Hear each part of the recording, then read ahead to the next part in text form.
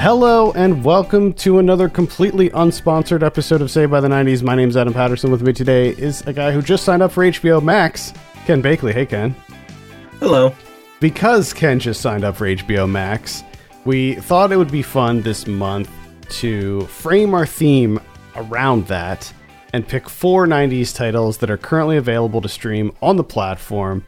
So get those Rokus and Apple TVs primed because this is Saved by the 90s.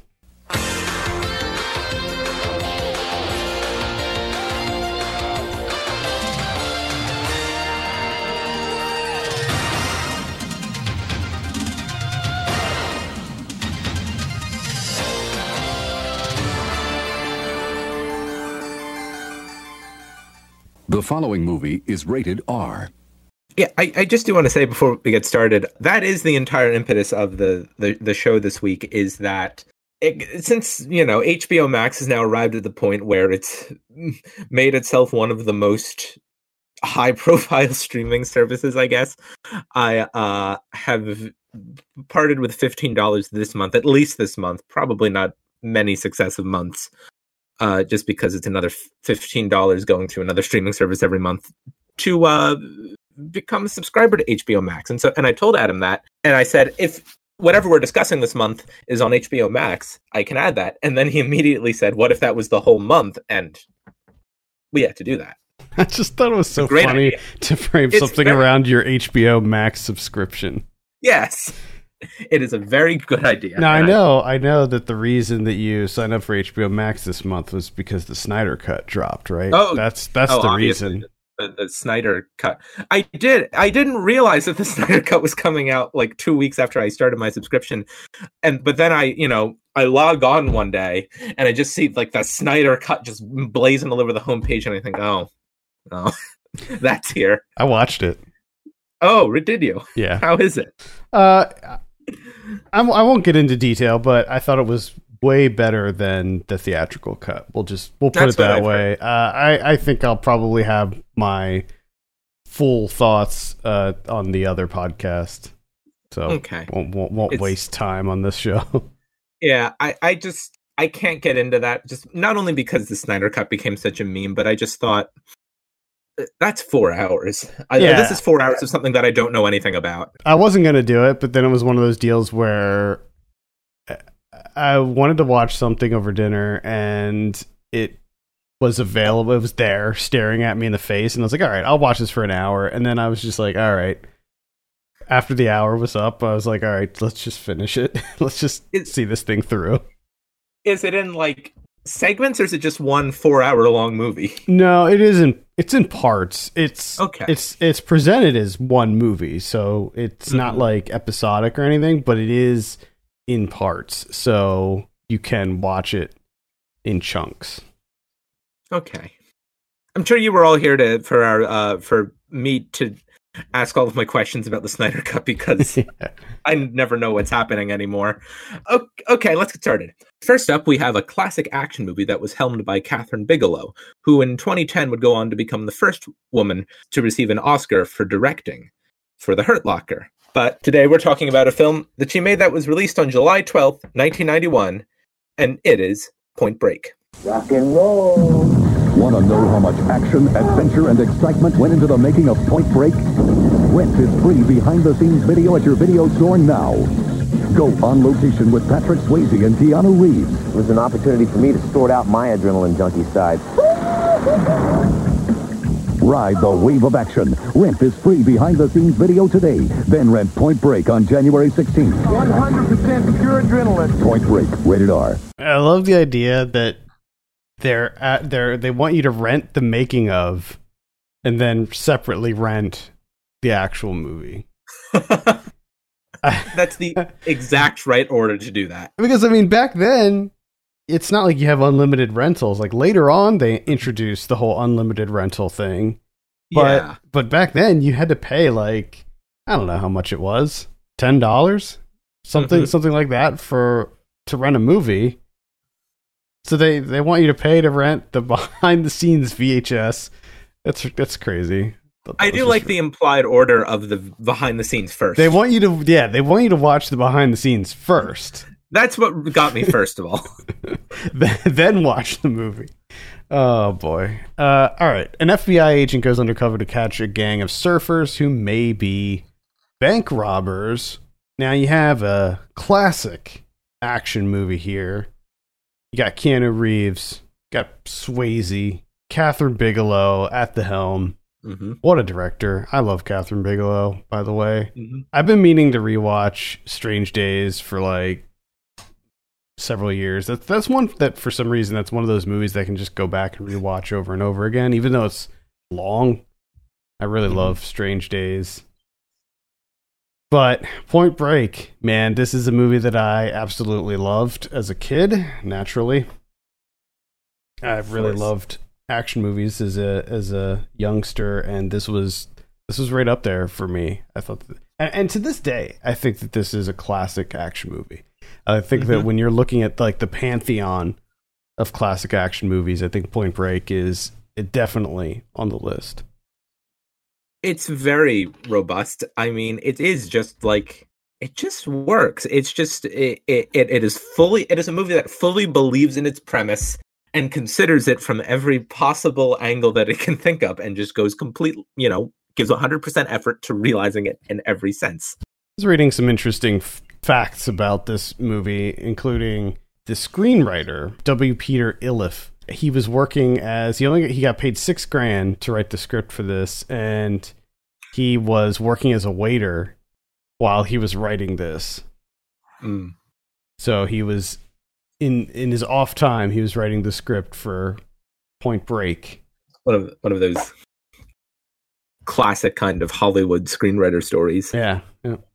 So you have Gary Busey in here as well. So Keanu Reeves, if you're not familiar, I feel like kind of foolish going over the plot of this, but yeah, but maybe we'll briefly touch on it. Keanu Reeves plays an undercover FBI agent. He's a new guy. He's straight out of the academy, and he's got a bit of a chip on his shoulder.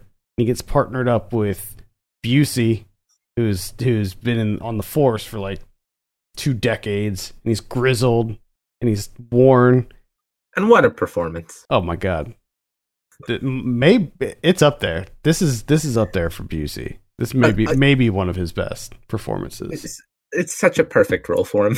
It really is, because he gets to go a little bit wild in it. Yeah, like you get to see a little of the wild Busey, especially like at the beginning when he jumps into the pool and he does this little scream thing. I met Gary Busey before, and his son, actually. I met both of them, and they're both absolutely nuts in real life. Like they're not putting on. I mean, they're putting on a show a little bit, but I think at their core, they're still just they're wild, man. Mm-hmm. Nice people, though. Very nice people. You have Lori Petty in here. She is a bit of a '90s icon. We have Tank Girl, League of Their Own. She's the love interest in this. We should consider her nominating her to our ongoing Saved by the 90s Hall of Fame, our honorary co-hosts, which could now include Lori Petty, David Krumholtz, and Devon Sawa. Yep. Yeah, Lori Petty was definitely huge in the 90s. She was in a lot of stuff in the 90s. Like big stuff too. You get a lot of fun little cameos in here too, like Anthony Kiedis from Red Hot Chili Peppers is in here. He plays like this other like Nazi surfer guy. So initially, so he goes undercover. Keanu goes undercover as a surfer to try to infiltrate these bank robbers called the ex-presidents. They all wear masks from ex-presidents, and he learns to surf and he gets in with them. Basically, if you haven't seen Point Break, but you've seen the first Fast and the Furious movie, it's that.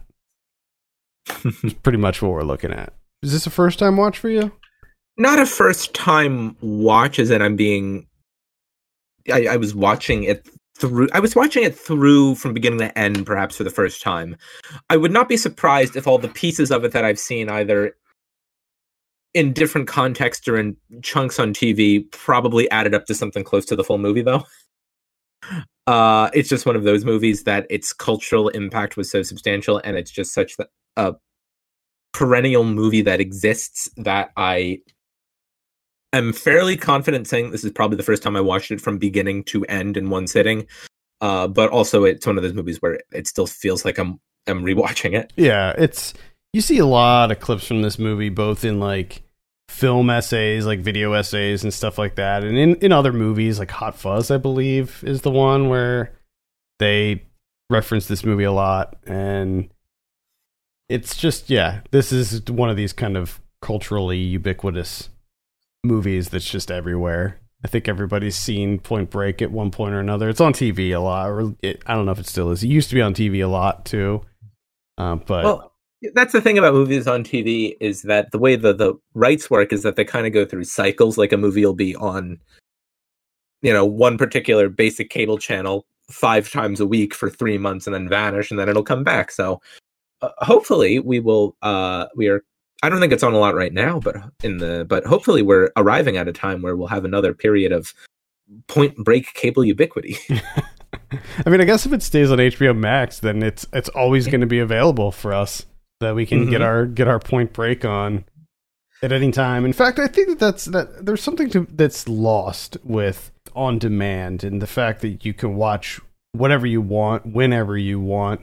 I think that there's a certain amount of discovery that gets lost in that, and I think that this is sort of similar to the video store dying off, and how and my like fond memories of going to the video store and just spending literally hours in the video store looking at every single movie on the shelf and like discovering the right one.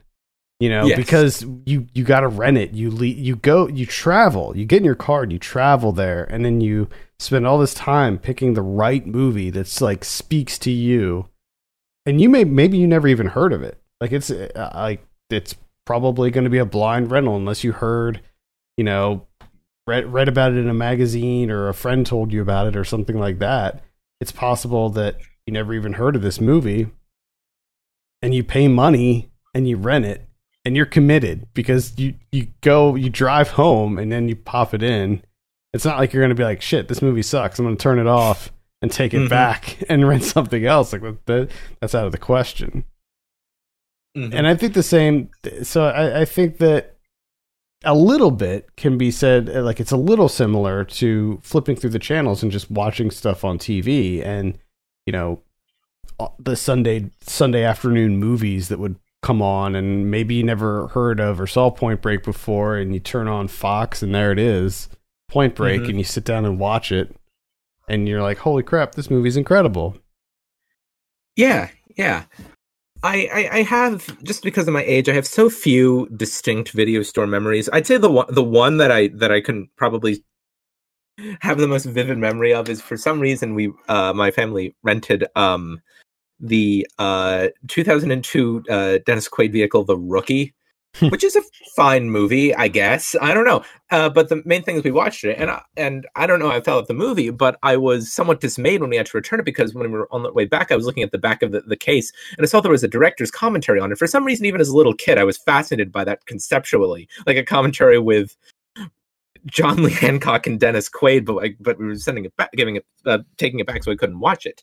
But eventually, I guess, when you're a kid and you want something, you tend to mention it just enough that we eventually ended up, buying a copy of the DVD. And I don't think I'd ever rewatch the movie in full without the commentary. I just wanted the commentary. I don't know why. It's just something that somehow appealed to me when I was little. And looking back, that feels like kind of a formative thing in what the sequence of events that led to me sitting here talking to you on mic right now, is just liking commentaries when I was, I don't know, however old I was, a very little kid. But for some reason, one of the early formative commentaries was the commentary for The Rookie. I had to know how they did that sound effect when he's throwing the fastballs and it just whooshes through the entire sound system. It's a fine movie, I guess. I'm trying to remember it. I don't think I saw it. I don't think. Yeah. It's definitely not one that appeals to me. But it's probably fine. One that does appeal to me is Point Break.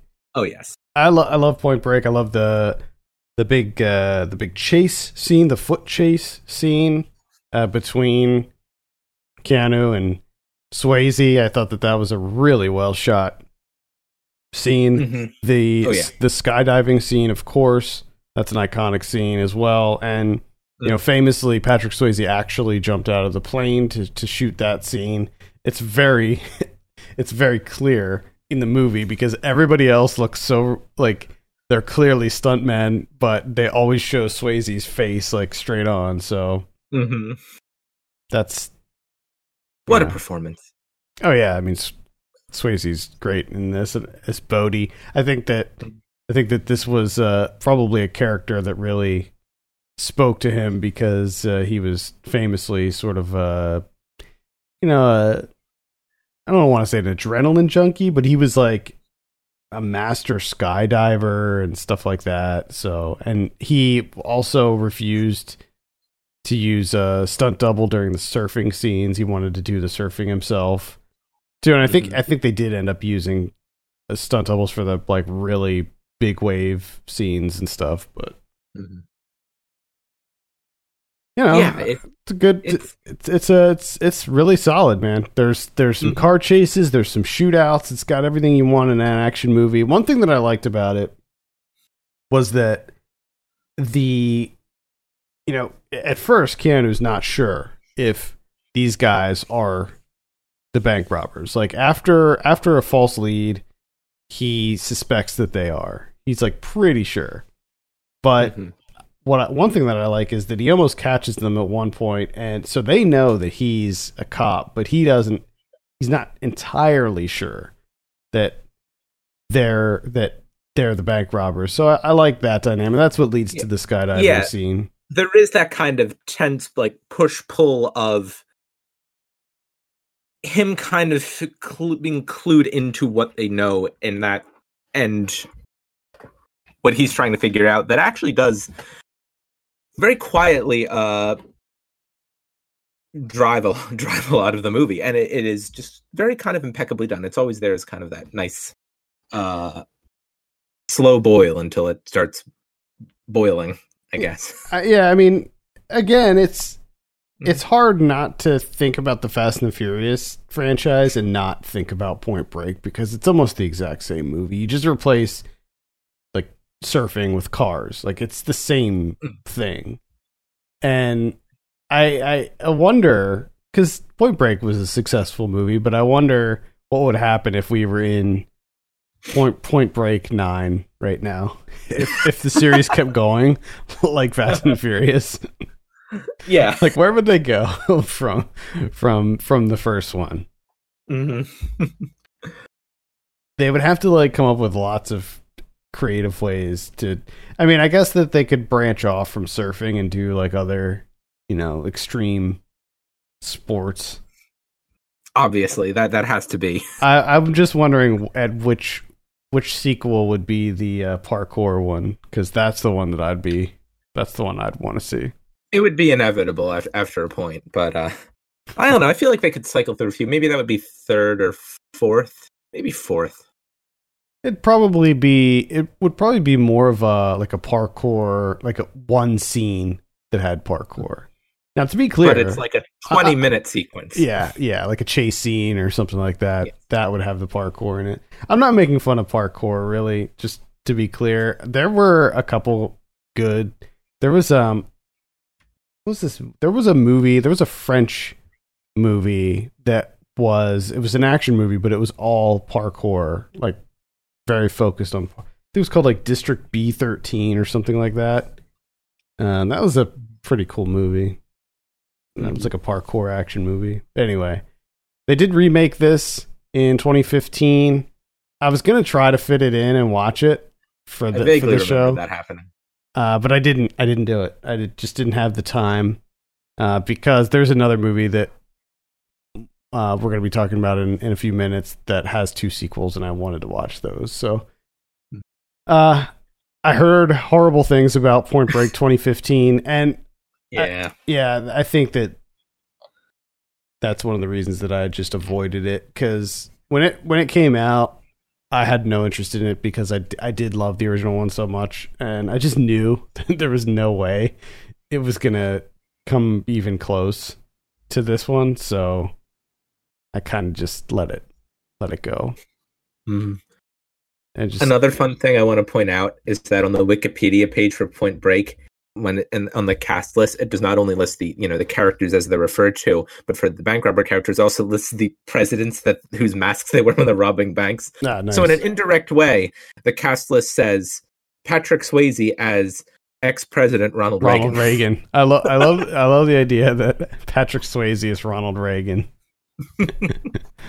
I can't think of a more abstract person to play Ronald Reagan than Patrick Swayze. Mm-hmm. Did you ever see Roadhouse? Man, I loved Roadhouse.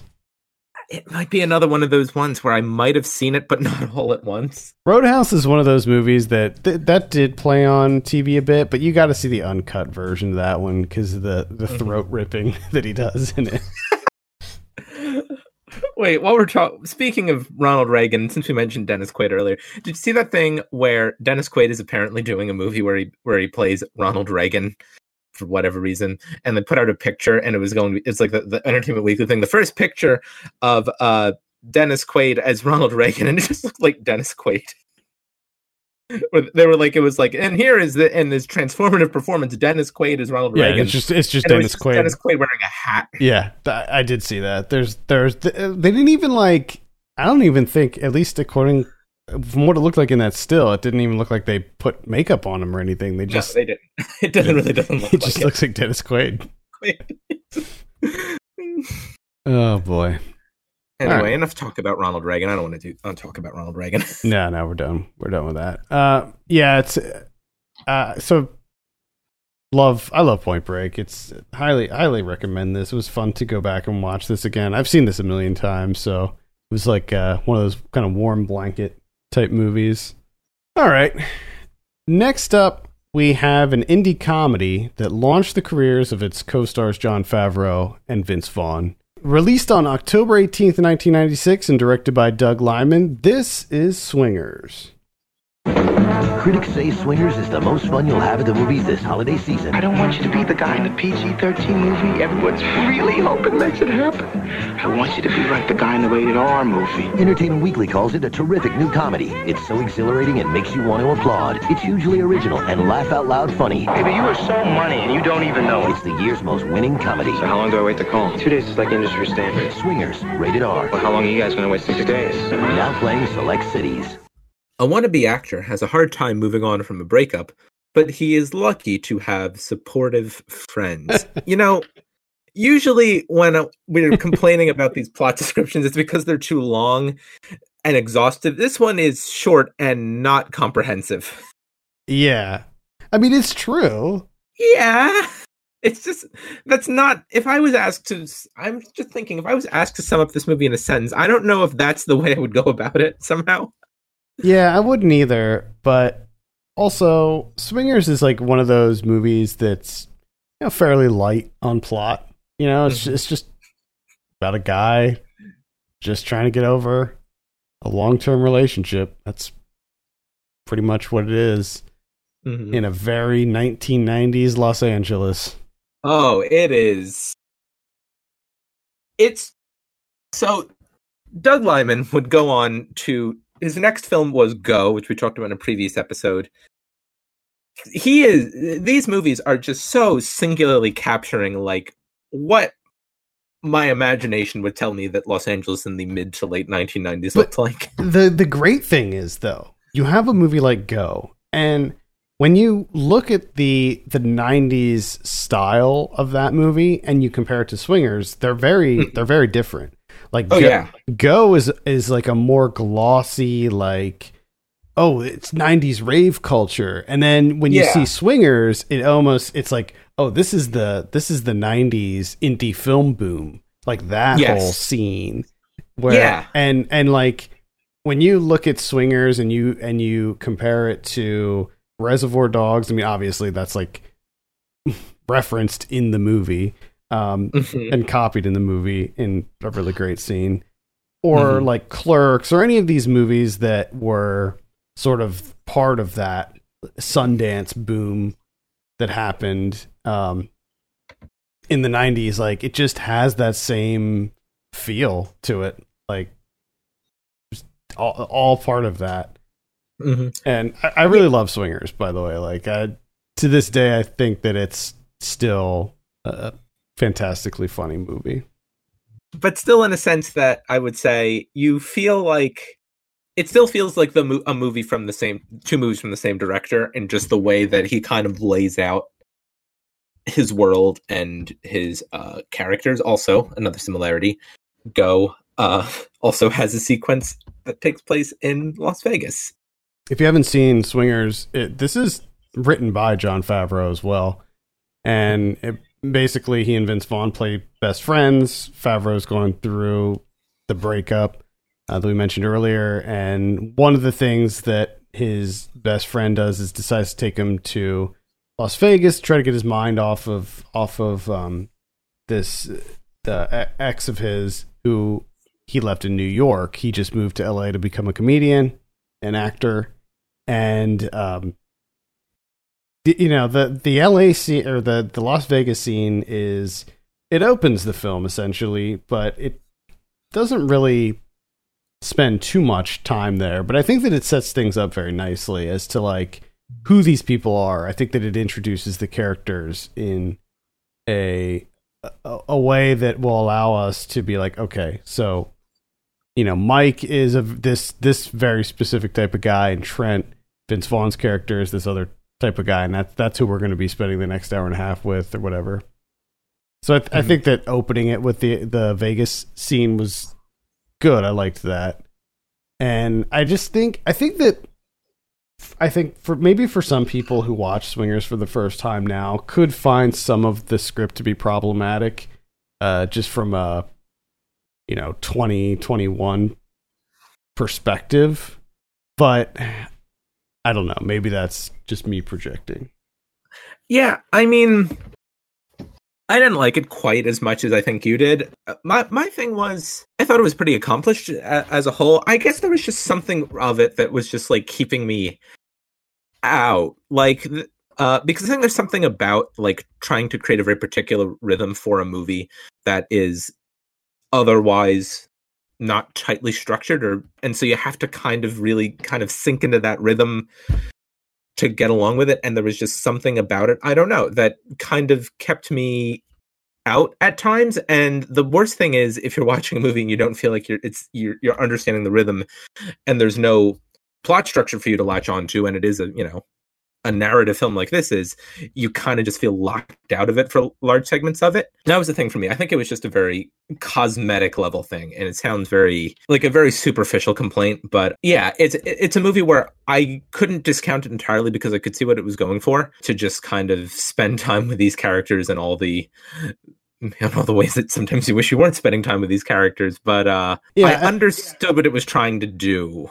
on a philosophical level. I understand why this might be a bit too abrasive for some people, and some people might not like spending time with these characters. When I saw this movie, I was probably, I don't know, 14 or 15 or somewhere around that age bracket, where I was just like, these guys are so cool. To be clear, I was always Mike Favreau's character. He's the one you're supposed to like. I mean, Vince Vaughn's character as Trent is kind of a dirtbag. Like, that's established early on, and I don't think that his character is ever glorified in anything that he does, especially how he treats women. Yeah, that wasn't my complaint. The movie does know. Yeah, this is not a good person. Setting that aside, I just thought that these characters they're just cool. I mean, they're just cool characters. They're close friends. This is the type of relationship I had with a lot of my friends growing up. So we would watch this movie together and, I don't know, feel this camaraderie or this connection to these other characters, and how they would, hang out and play video games for a little bit and then go out and just go from these really cool, like, underground clubs in LA This is back during the swing craze that lasted for like a year. I need to understand this because I like, oh right, this was a thing that I've heard of. Was just swing there for a minute? It was, yeah. Yep. And you had these bands just popping up like Cherry Poppin' Daddies and Big Bad Voodoo Daddy.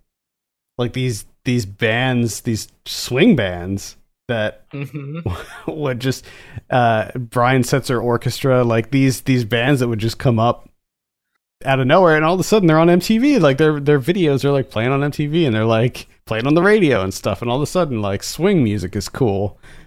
Really wild, really strange. It was a really strange time. And everybody's like wearing suits and suspenders and stuff. And I don't know. It's definitely a moment. It was a moment in time. Real end of history theory energy there, I guess. I think that it's interesting how this movie was sort of the catalyst that launched a lot of the careers of these people, from Doug Liman to Favreau to Vaughn. I mean, they've all done they've all done things before this, but I think that this is the thing that really kind of propelled them. I think that Vince Vaughn's next gig was Jurassic World, or not Jurassic World. It was Jurassic World, right? That was the second Jurassic Park. Yeah, whatever the second one was, Lost World. That's the one. Yeah, I think that's definitely it is one of those movies where you go back and you look at it and you see people before they have started to really excel in their careers, and it's interesting because it does feel like a moment of something happening. Although that is what we were saying about. I think that's what we said about Vince Vaughn when we were reviewing Clay Pigeons a while ago, which is not a good movie. No, Clay Pigeons was not a good movie. I don't know exactly what was going on with Clay Pigeons, but Clay Pigeons has this distinct feeling of of one of those movies that you watch and it was shot like 4 years before it came out. I don't know if that's true, but it just felt like it. Yeah, that just wasn't a very good movie. No, it wasn't.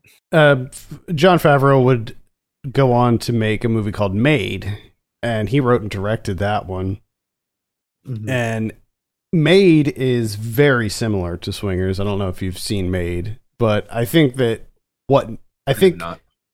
whatever kind of like shortcomings you may have with Swingers, I feel like Made makes up for it. I actually like Made a little bit more than Swingers. It's a very similar story. It is Favreau and Vaughn. They're playing best friends, but they're boxers, and they get involved in this like money laundering thing. But I like it a lot more. It sounds like something. Yeah. Peter Falk's in it, and he's so amazing in Made. Excellent. Yeah, that was the thing. Like a while ago, I watched the sequel, the Wings of Desire. There was Wings of Desire, and then there was the sequel, the much less discussed sequel, Far Away So Close, which I did watch. And first, it begins with a cameo from Mikhail Gorbachev. That's just how the movie begins, and then it's about 2.5 hours long. But I was watching, Peter Falk in it. Whenever you watch Peter Falk, you think we appreciate Peter Falk, but we could always appreciate him more.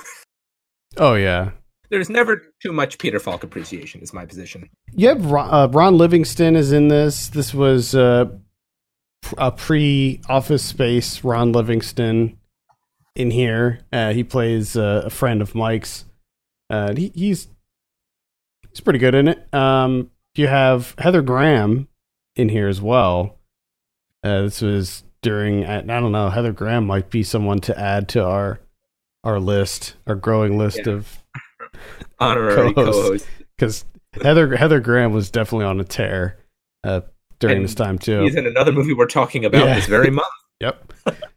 I feel like if you show up twice in a month, you're automatically like one of our. I don't know about Heather Graham though, because I feel like she really hit her stride in like the early aughts. Like she just missed the 90s cutoff. Like I think by the second movie that she was in that we're going to talk about, like that's when she was really starting to blow up. But Yeah, I think I just feel like, if you're showing up in 2 otherwise unrelated movies we're talking about in a month, that feels like, sufficient saturation for me. Obviously, no one's going to beat like the Krumholtz episode. Nah, nothing could beat the Krumholtz. 3 of the 4? He's in, I think, 3 of the 4. Nothing could beat the Krumholtz episode. And we've talked about him like in 4 other movies in different episodes. I just like the look of this movie. It has that 90s that 90s indie look that I can't quite describe, but one that every time I see it, I'm just like, yes, I love it. Yes. Especially like when they do the Reservoir Dogs ripoff, and then when they do the Goodfellas ripoff, I think is an incredible scene, even though it's blatantly ripping off of Goodfellas. I know what you mean, and I completely agree. It's just incredible. So if you haven't seen Swingers, I would definitely recommend it. Add it to your list on HBO Max. We're not sponsored by HBO Max, but this whole episode is about HBO Max. So yes, add it to your list. I think that they have lists on HBO Max. Add it to it. On the next HBO Comedy Hour, George Carlin tells you what's different about the 90s. Poor people used to live in slums. Now the economically disadvantaged occupy substandard housing in the inner cities. Join George for his 7th HBO special and find out what's really getting him mad. If you want to know what a moronic word lifestyle is, all you have to do is realize Attila the Hun had an active outdoor lifestyle. Catch George Carlin doing it again. Premieres Saturday on HBO. Our third title this month is another action movie, this time one adapted from the popular Marvel comic series. Released on August 21st, 1998, and directed by Stephen Norrington, this is Blade. You keep your eyes open. They're everywhere. A secret nation of evil. Tonight, the age of man comes to an end. A war to save our world. Blade myself killed as many of them as we can find. A hero who knows no fear. He makes the weapons. I use them. Wesley Snipes. Stephen Dorff. Blade. Rated R. Starts Friday, August 21st. Oh, man, that soundtrack. We need to talk about the soundtrack. Oh, yeah. Start us off. A half vampire, half mortal man becomes a protector of the mortal race while slaying evil vampires. Anyway, this movie is amazing. Oh my god, yeah. It's so good. I freaking love Blade so much. I haven't seen it in years, and being able to, when you suggested it to add for our HBO list, I was like, yeah, I'm always down for some Blade. Here's the thing. Here's why I'm riding on such a, like, I watched this earlier today. I am still, here's why. I knew of this movie. I had been meaning to watch this movie. I didn't know I was going to say a single thing. I knew of the movie enough to want to watch it. I really didn't know a lot about this movie until today, and I am experiencing this in so many ways for the first time today, and I feel like my life is so much more enriched having done so. Oh, man. I'm very excited for you that you got to experience Blade for the first time, and not only that, but like going into it somewhat fresh. I think that's even better. Like not knowing what you were in for with Blade. I think that when I watched it this time, I don't know how many times I've seen Blade, a bunch of times, but this time when I watched it, that opening sequence, the one that I'm sure that everyone listening is completely aware of in the club, the vampire club. I decided that like that is maybe one of the most iconic opening sequences of maybe any movie ever. Yeah. Like it's one that you will instantly remember. You will instantly know, like, hey, what happens in the opening of Blade? Like there's so many movies, like even great movies out there where you can say like, oh man, I freaking loved that movie, and I'd be like, hey, what happens in the first 30 seconds of it? And you'd be like, you'd have to like think about it for a minute. With Blade, you're like, nah. freaking blood showers in the club. Like you know exactly the scene. The two facts of Blade in the first 20 minutes. Blade is born, and then 30 years later, there is Blood Rave. Love it so much. That whole sequence, man. The blood. As soon as the blood rave started happening, as soon as the blood started raining down, I thought, this is one of the greatest movies I've ever seen. And not only that, but like so they set it up. It's a great setup. You have Tracy Lords in there, in what pretty much amounts to a cameo, luring this guy into this like secret club. And then the sprinklers turn on and they're just getting showered with blood, and there's like strobes, and then like the blood is pooling on the ground. And then Blade shows up, and there's this incredible action sequence that kicks things off with him just ripping these vampires to shreds. And I freaking loved it.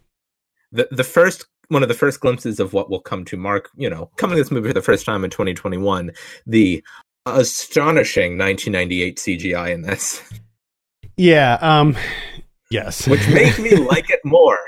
There's some I mean, even to be clear, even when this came out in 98, it was like a little, we were like, okay, that doesn't look great. You can think of movies from the same year that had better CGI than this. But you could pick movies from like 1994 that had better CG than this. Yeah, I'd argue it adds to the experience for me. Thankfully, they don't overdo it with the CG in this. Like it's there. It's like like in Mortal Kombat or one of those other 90s movies where they sprinkle in, or maybe Spawn. I think maybe Spawn had a little bit more, especially in like the hell sequences, but where it's not like overused. This is back when like CG was like they were still doing as little of it as they could. With the Blade sequels, they start using the CG more, and it gets worse. So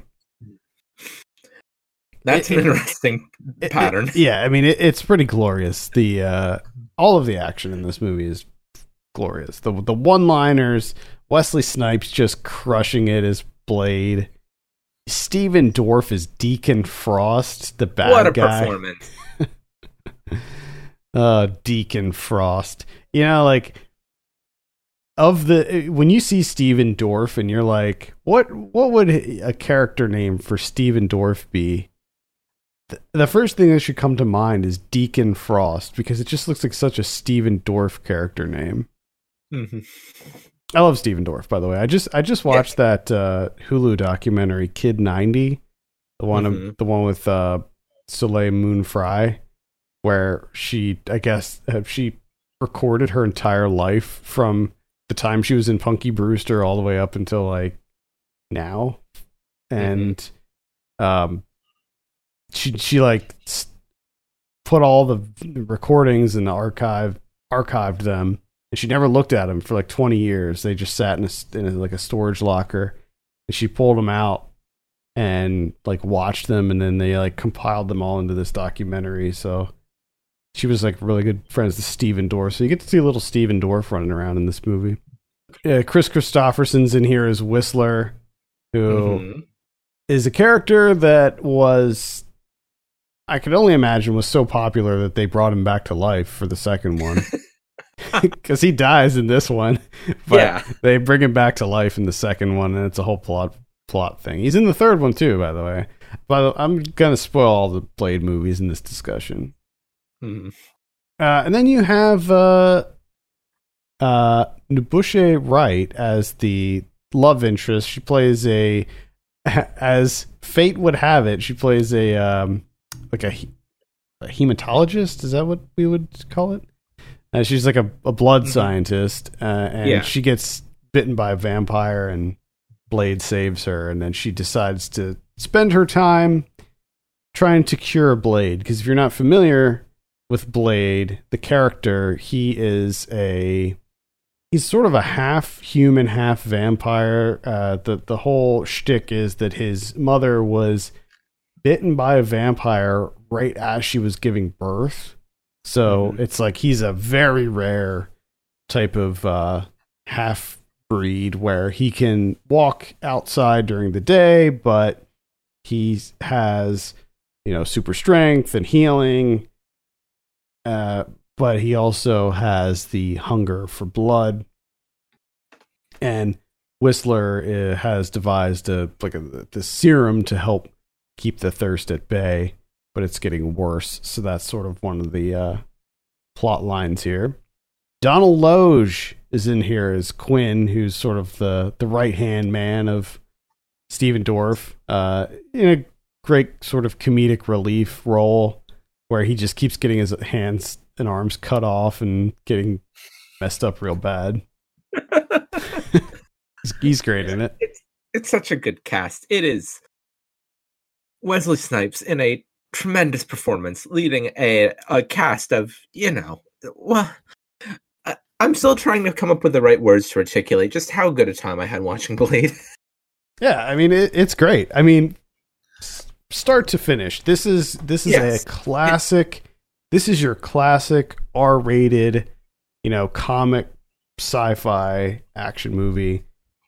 Sort of on the same level as The Crow or one of these. This is another movie where when I see it and I see the look of it, and I think to myself, like, the movies just don't look like this anymore. Like, absolutely not. Everything these days is too glossy. It's too bright. Yes. Mm-hmm. Back then with these movies, and a good example that I think anybody can recognize would be Batman 89. When you see Batman 89 or any of the movies after that, like those sort of comic book style action movies, the darker ones, or like Darkman, the Raimi film, they all have that same look where the city, there's just steam everywhere. There's paper blowing in the alleyways. Everything is wet. Like the road is always wet for some reason and glistening. And I guess it's just that they used elaborate sets back then, and they don't really do that now. I think that maybe that could be part of it. Like now they just use green screen for everything, and back then they just built cities and stuff like that, like alleyways and stuff like that. And I think maybe part of it is just the fact that they were shooting on film, and that doesn't happen anymore either. But the whole time I was watching Blade, I was like, man, I wish that somebody would make like one of these big comic book action movies, again, the R-rated, like the darker ones, but just make it the same way. Like, yeah, I don't know what the X factor is with this look. Maybe it's all the things that I mentioned, but maybe there's like something else in there that like I'm neglecting to think about. The way that it was color graded or something, but yeah, I think from my guess would be, I think the shooting on film is probably a big part of it. The just big, practically like physical sets is probably another big part of it. And maybe something about the lighting. Could be, yeah. Because you do get a lot of movies now that are kind of shot like mid-grade, like prestige network TV was shot 15 years ago. Yeah, it's like, and it just kind of is all looks the same. Yeah, when it comes to like these big comic book movies or just action movies, it's like everything. It's like movies are trying to look more like video games, and video games are trying to look more like movies. So what's going to happen here? Are they just going to overlap each other and go the complete opposite way, and all of a sudden movies are going to look like Super Mario Brothers and games are going to look like Citizen Kane? Like, what's going to happen? They're just going to go past each other. That's obviously the end point here. And obviously mean the original Super Mario Brothers. Of course, yes. Yes. Movies in 2030 will look like video games did in 1985. Right. And video games in 2030 will look like movies did in 1950. I mean, that just seems like that's where it's going. I don't get it. It'll be all like, no, or like specifically Citizen Kane, like that kind of like, like the first time like you were seeing sets with sets that were not all exactly the same. Yeah, just not to. Now I feel like I've gotten myself in trouble. I am not trying to make fun of movies from 1941 that are not Citizen Kane. No, you know what I meant about saying Citizen Kane. Yeah. But I don't know. I really wish someone would make a movie that has the same that like 90s action movie look to it. I miss that. I really do. But Blade, like, I mean, for now we can just go back and watch all of these great 90s. Like Hard Target had the same look. Just there's a million that we could name. But Blade, man, from the gadgets, he had all kinds of awesome gadgets with his like the sword that had like the little safety mechanism on it, to the thing that he threw, whatever that was called. It's great. Yeah. And it's so great. And I think Chris Christopherson is like, he's basically like the Q, for Blade, where he creates all the gadgets and stuff. I think that the character of Karen, the love interest, I mean, it's fine. Like, I understand when movies do that because it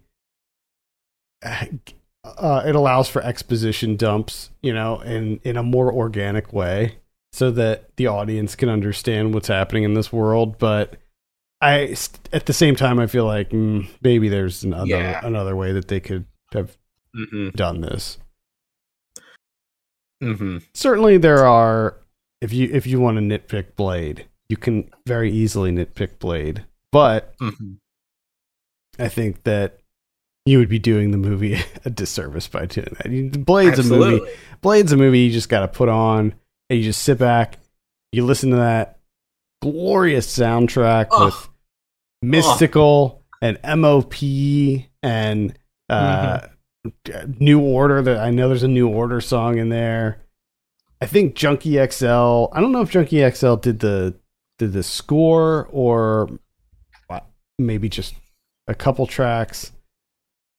But yeah, man, whew, what a soundtrack. When you're talking about Blade, you can say there are problems with Blade. There are supporting characters that are really not given their due in Blade, but also in Blade, I mean, the whole soundtrack, but just that very final music cue when it smashes to the end credits.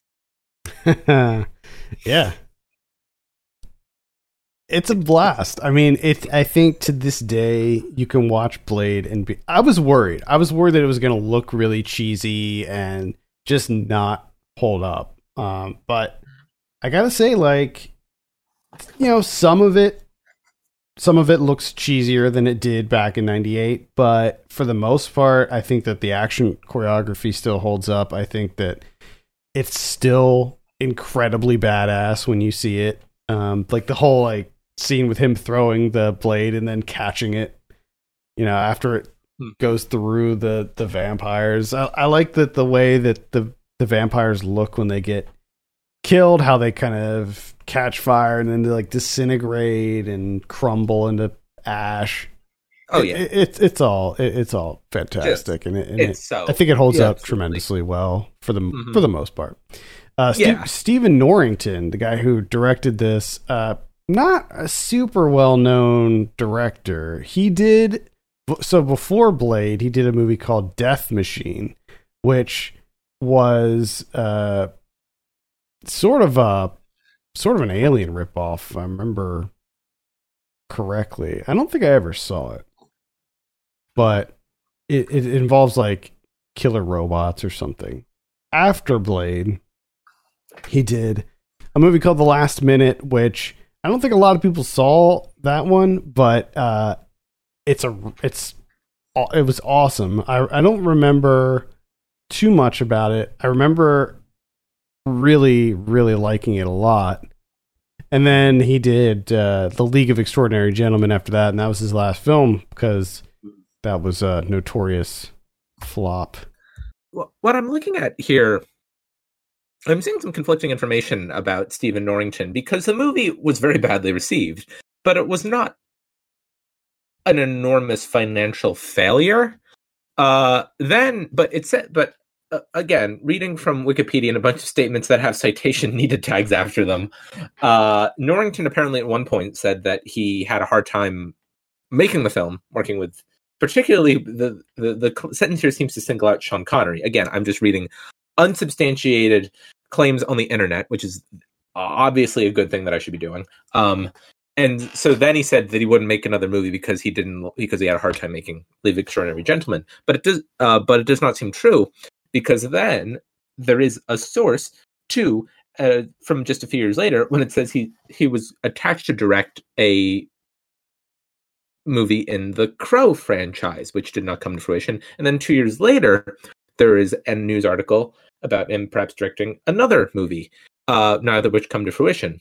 The last we hear from Stephen Norrington is in 2018, Stephen Dorff said that Norrington was making a film with miniatures at his own house.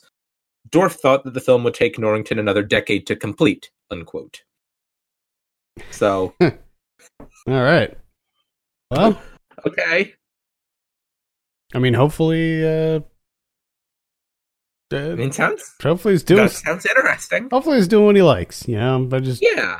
I think that he was... it looks like he's done, like, special effects stuff. It looks like he came from a special effects background. He did the robotics for that movie Hardware, which was the Richard Stanley one, which I enjoyed that, by the way. He also did the alien effects for Alien 3, which, say what you will about Alien 3, but the effects in that were really good. Mm-hmm. So I did rewatch Blade 2 and Blade Trinity in preparation for this, just because I only saw Blade 2 and Blade Trinity once each, because I hated both of them back then. Mm-hmm. Blade 2 is it's directed by Guillermo del Toro, actually.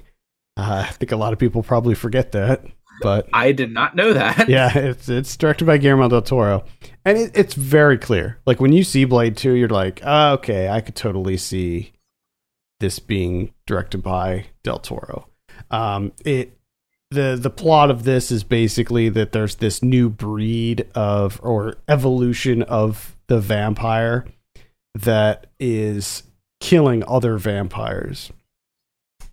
And there's this, like, vampire squad that teams up with Blade, and they're going to take down this, like, new type of vampire. And there's more to it. There's some twists and turns here and there. But as I mentioned before, Chris Christopherson comes back as Whistler. It turns out that he didn't kill himself in the first one, which doesn't make any sense whatsoever. Okay. It absolutely makes no sense. Or maybe it was like it was too late, like he'd already turned, or I don't know. I don't know what the story was with that. This one also has Ron Perlman in it. He's like the leader of this mercenary gang of vampires. Norman Reedus is in here. He plays sort of like the new Whistler, where he's like making gadgets and stuff. Unfortunately, Norman Reedus turns out to be a bad guy, which again makes very little sense in the context of the movie. And Donnie Yen is in here as one of the vampire squad people as well.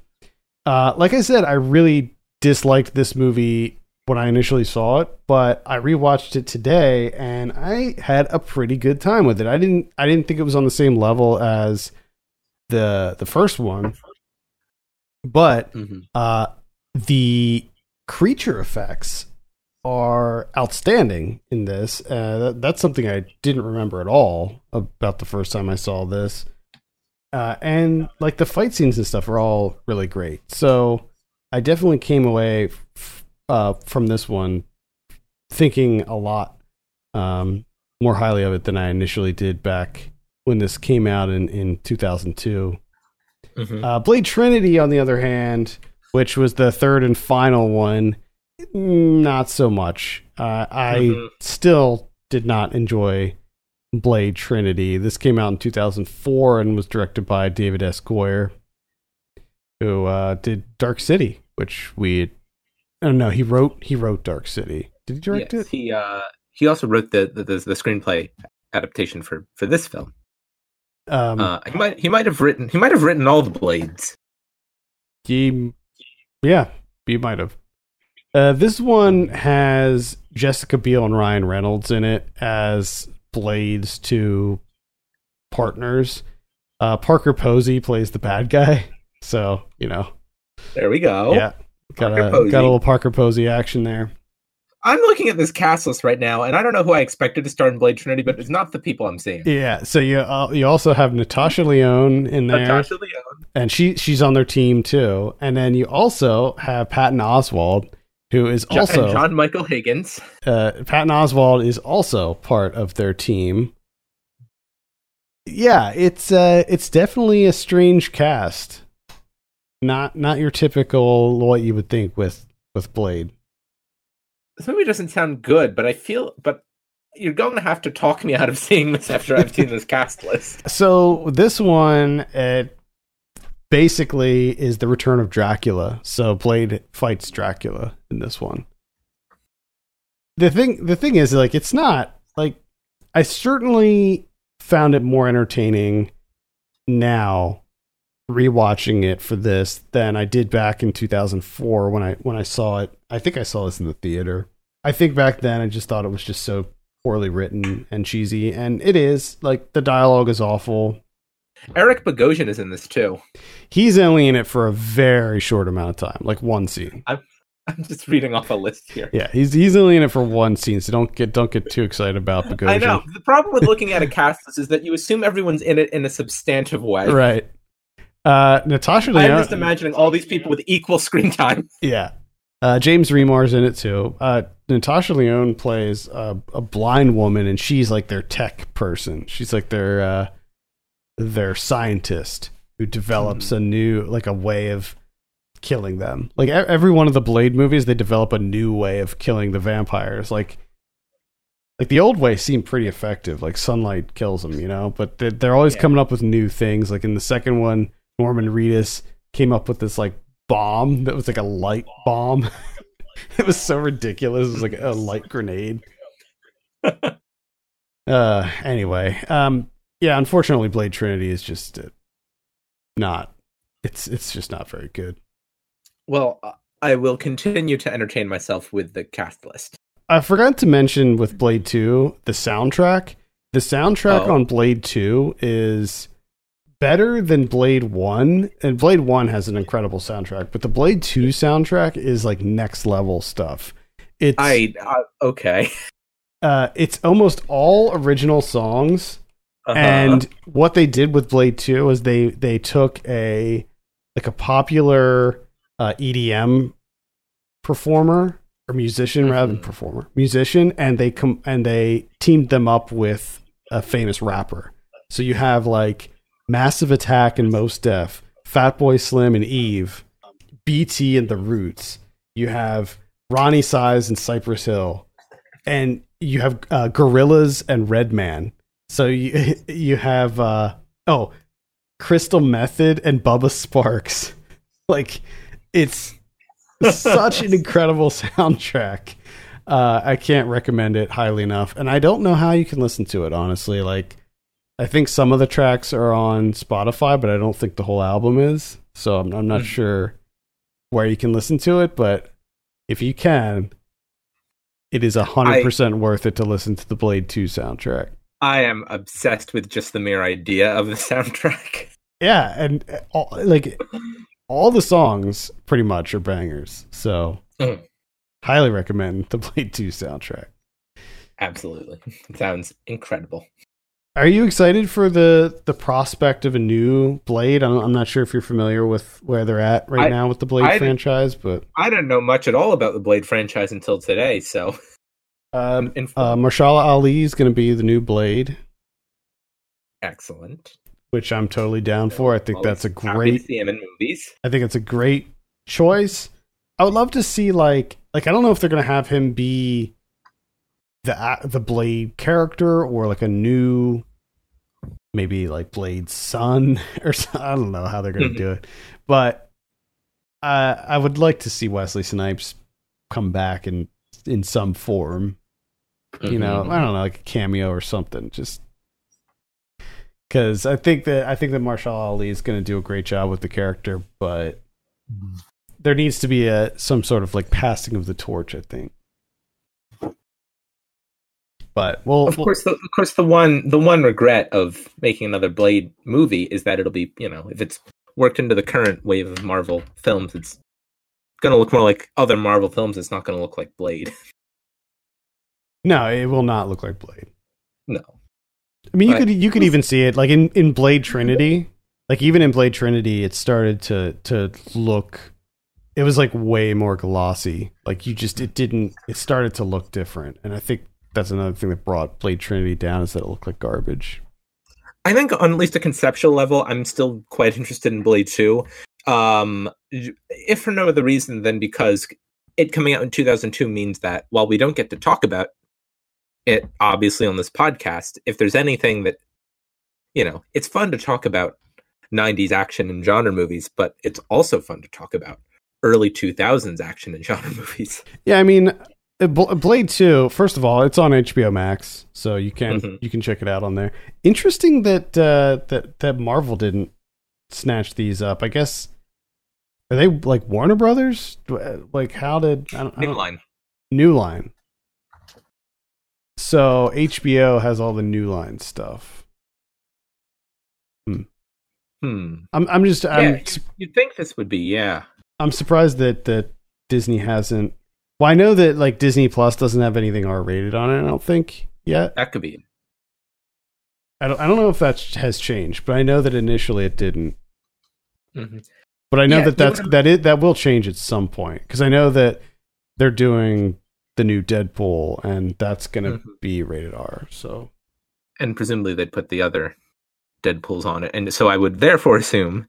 But they're not on it now, though. So but I guess that they'd be there eventually. Yeah, I think at some point. I think at some point Blade will probably move over. Yeah, I guess that if they're doing another Deadpool, then I guess around then they'll put the other Deadpool movies on there. And then I would guess if they're doing another Blade movie, then at some point or another the other Blade movies will find their way over there. Our final film this month comes to us from the one and only Frank Oz, a comedic genius in his own right, who brought together the legendary Eddie Murphy and Steve Martin for this comedy. Released on August 13th, 1999, this is Bowfinger. This is one of the hot scenes that is about heat and chemistry. Most of the artistic portion of the film. That's right. So just give her a little room, react normally, be sensitive above all, because in this scene, Daisy's going to take off her blouse. Steve Martin, you're offering yourself to him in order to save the planet. And Eddie Murphy. Awesome. Bowfinger. You're doing great. Rated PG-13. Starts Friday, August 13th. When a desperate movie producer fails to get a major star for his bargain basement film, he decides to shoot the film secretly around him. Adam, why don't you start us off? What did you think of Bowfinger? I remember really enjoying Bowfinger when I was younger, and I haven't seen it since back when it came out. And this one, I was a little disappointed in this one. It's funny because the only things that I really remembered with Bowfinger were Eddie Murphy as Jiff Ramsey. Mm-hmm. That was really the only thing I remembered, and rewatching it now after all these years, to me, that's the only thing that I really enjoy about this movie is Eddie Murphy as Jiff Ramsey, because I think that he's so funny in that role. It's a great performance. I mean, just when he just comes on screen, I just start laughing. I think it's such a funny character, and I think that one of the things that I definitely didn't remember was how long it took for Jiff to show up in the movie. Because, I mean, everything before he shows up is just so... It's just so cookie. Like, it's bland. Like, I'm just not into anything before Jiff shows up. I mean, I think Steve Martin has some good business in some of those early, scenes, but... some of them. I mean, I like his character in this is this kind of sleazy con man filmmaker guy who's just willing to do whatever it takes to get his crappy movie made. I like that. I like Steve Martin in that character. but I just didn't think there was a lot going on until Jiff showed up. Mm-hmm. Although I will say, I don't know what how people feel about it, because people really don't talk about this movie. I really love the scene in the restaurant where he's pretending to be on the phone, and then Robert Downey Jr.'s character begins to clearly see that he's talking into a phone that's not connected to anything. It's just a dangling wire. I found that very funny. He ripped the car phone off. Yeah, yes. It's good stuff, but nothing compares to Jiff. Oh no.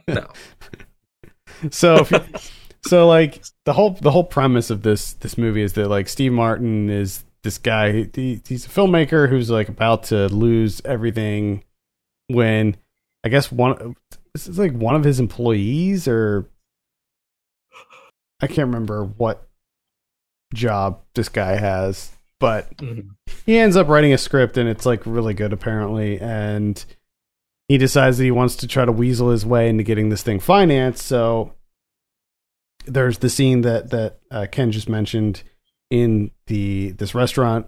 Robert Downey Jr. plays this like big time producer guy, and Robert Downey Jr. like in a joking way says, "Oh, if you can get Kit Ramsey to be in your movie, I'll produce it." And the whole thing is like Kit Ramsey's this big action star, and it also turns out that he's a little bit unhinged, and he's a little bit paranoid, and he's got some problems, and he of course he doesn't want to do the movie. So Steve Martin hatches this plan who plays Bowfinger, by the way. That's where the name comes from. That's his name is this. Bobby Bowfinger. Bobby Bowfinger. He what a name. He hatches this plan to shoot the movie without Kit Ramsey knowing. So they sort of do it guerrilla style and try to get him to be involved in the movie, even though he has no idea he's in a movie. And because this is like a sci-fi alien movie, and Kit Ramsey is this like really paranoid guy who thinks that maybe aliens are real and might be coming after him. It just, hijinks all over the place with this.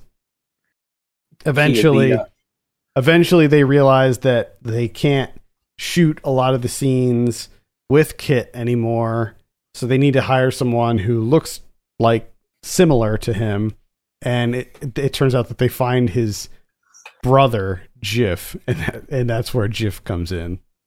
Mm-hmm. You have Heather Graham in here as Daisy. Mm-hmm. She's plays this woman who just gets off the bus from the Midwest. I feel like that's a Heather Graham like character trope. Like I feel like she always plays that type of like girl next door like type of character. But anyway, she gets a job. It's her first acting gig or whatever. She's like the leading lady, and she ends up like sleeping with the whole crew and everything. And I found that to be a little distasteful, actually, in a 2021 context.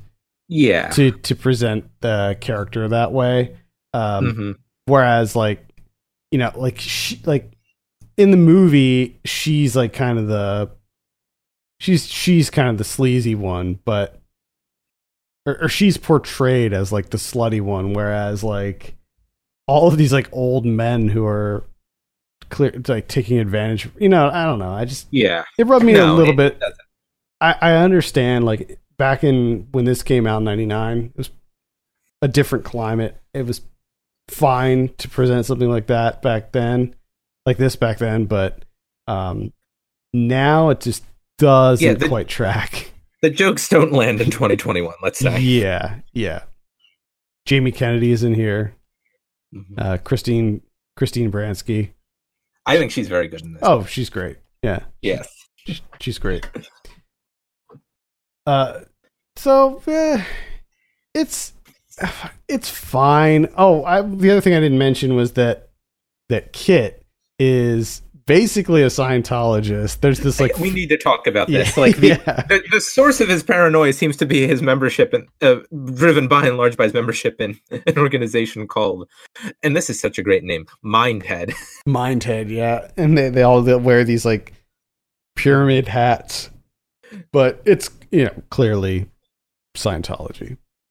Yes, and is under the and senior Mindhead leader, played by Terrence Stamp. Mm-hmm. He's having a good time in this movie. Can you think of a better person to play that role than Terrence Stamp? He's very much enjoying playing this role. Yeah, maybe Udo Kier in that, who was in Blade. That's why I thought of that. Mm-hmm. But he'd probably be a good choice for that role too. But. Mm-hmm. So yeah, you have just a lot of crazy shenanigans going on where they're trying to shoot this movie secretly and get Eddie Murphy as Kit involved, and it's fine. It's all right. I honestly think that the scenes with Jiff make it worth it to me. Like, I think he's so funny in that, and like, it's a character that I've never seen Eddie Murphy do before or since, and he needs to bring it back. Like, he just needs to bring that character back. the adult braces and the oversized clothes and the squinty eyes that he does. Yes. I think that's kind of a lot of what this movie is that it's not particularly inspired, but it just gives you this opportunity to watch all of these actors together, with the script by Steve Martin, that gives them so much of an opportunity to do stuff, even if it's not like the most inspired material. That's a lot of what really drives this, and it makes it, for me at least, found it perfectly entertaining. To me, there's something about Frank Oz movies that, like, even the ones that I don't think are particularly great, they still have this sort of niceness to them, where when you see it, you're just like, yeah, that's nice. This is a nice movie. They're, even when the movies aren't great, they're easy to watch. Like, there's no, it doesn't slow down. This movie doesn't like stop. Yeah. We previously talked about What About Bob on this show, which was another Frank. And House Sitter, a movie everyone remembers. Oh, yes, that's right. Yeah. We did talk about House Sitter. Yeah, everybody remembers House Sitter. I liked House Sitter. That's good. Yeah. That was a good one. I seem to recall we spent most of that review talking about the house that it's set. Yeah, the awful, how the house was like not nice at all. And I think at the end of the point, we get, like, there was so little talk about House Sitter. I think we were just going through, like, or at least I was just going through, like, newspaper archives to try and find information about this house because we had so many questions about it. That's right. I remember. Yeah, I remember that. Yeah.